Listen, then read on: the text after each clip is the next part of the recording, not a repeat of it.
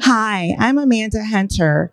I am a psychiatric mental health nurse practitioner with MD Anderson Cancer Center in Houston, Texas. In life, receiving a diagnosis of terminal cancer can be devastating for patients and families.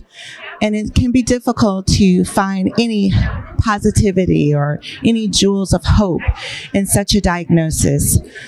But there is an opportunity in terms of chronic illnesses and receiving, quite honestly, a death sentence to find some positivity in that. And oftentimes patients will find that this traumatic time in their life can offer a wonderful opportunity to be able to speak with their families and use the time that they have in their lives that is left, however long that is, to be able to express all of the things that they've wanted to express to their families, their spouses, their children, to plan, to write, to journal, to film, just to spend the time that's left to be able to cherish those moments and to leave their family with words of wisdom, to be able to process past things that they haven't been able to get past.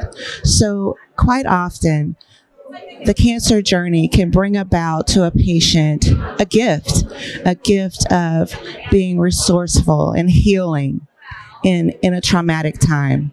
So if you ever find yourself in a place where you've been given an awful diagnosis and you can't get out of your despair, pause a minute and try to find that one opportunity that this cancer diagnosis can in some way be able to help you through this journey with your family.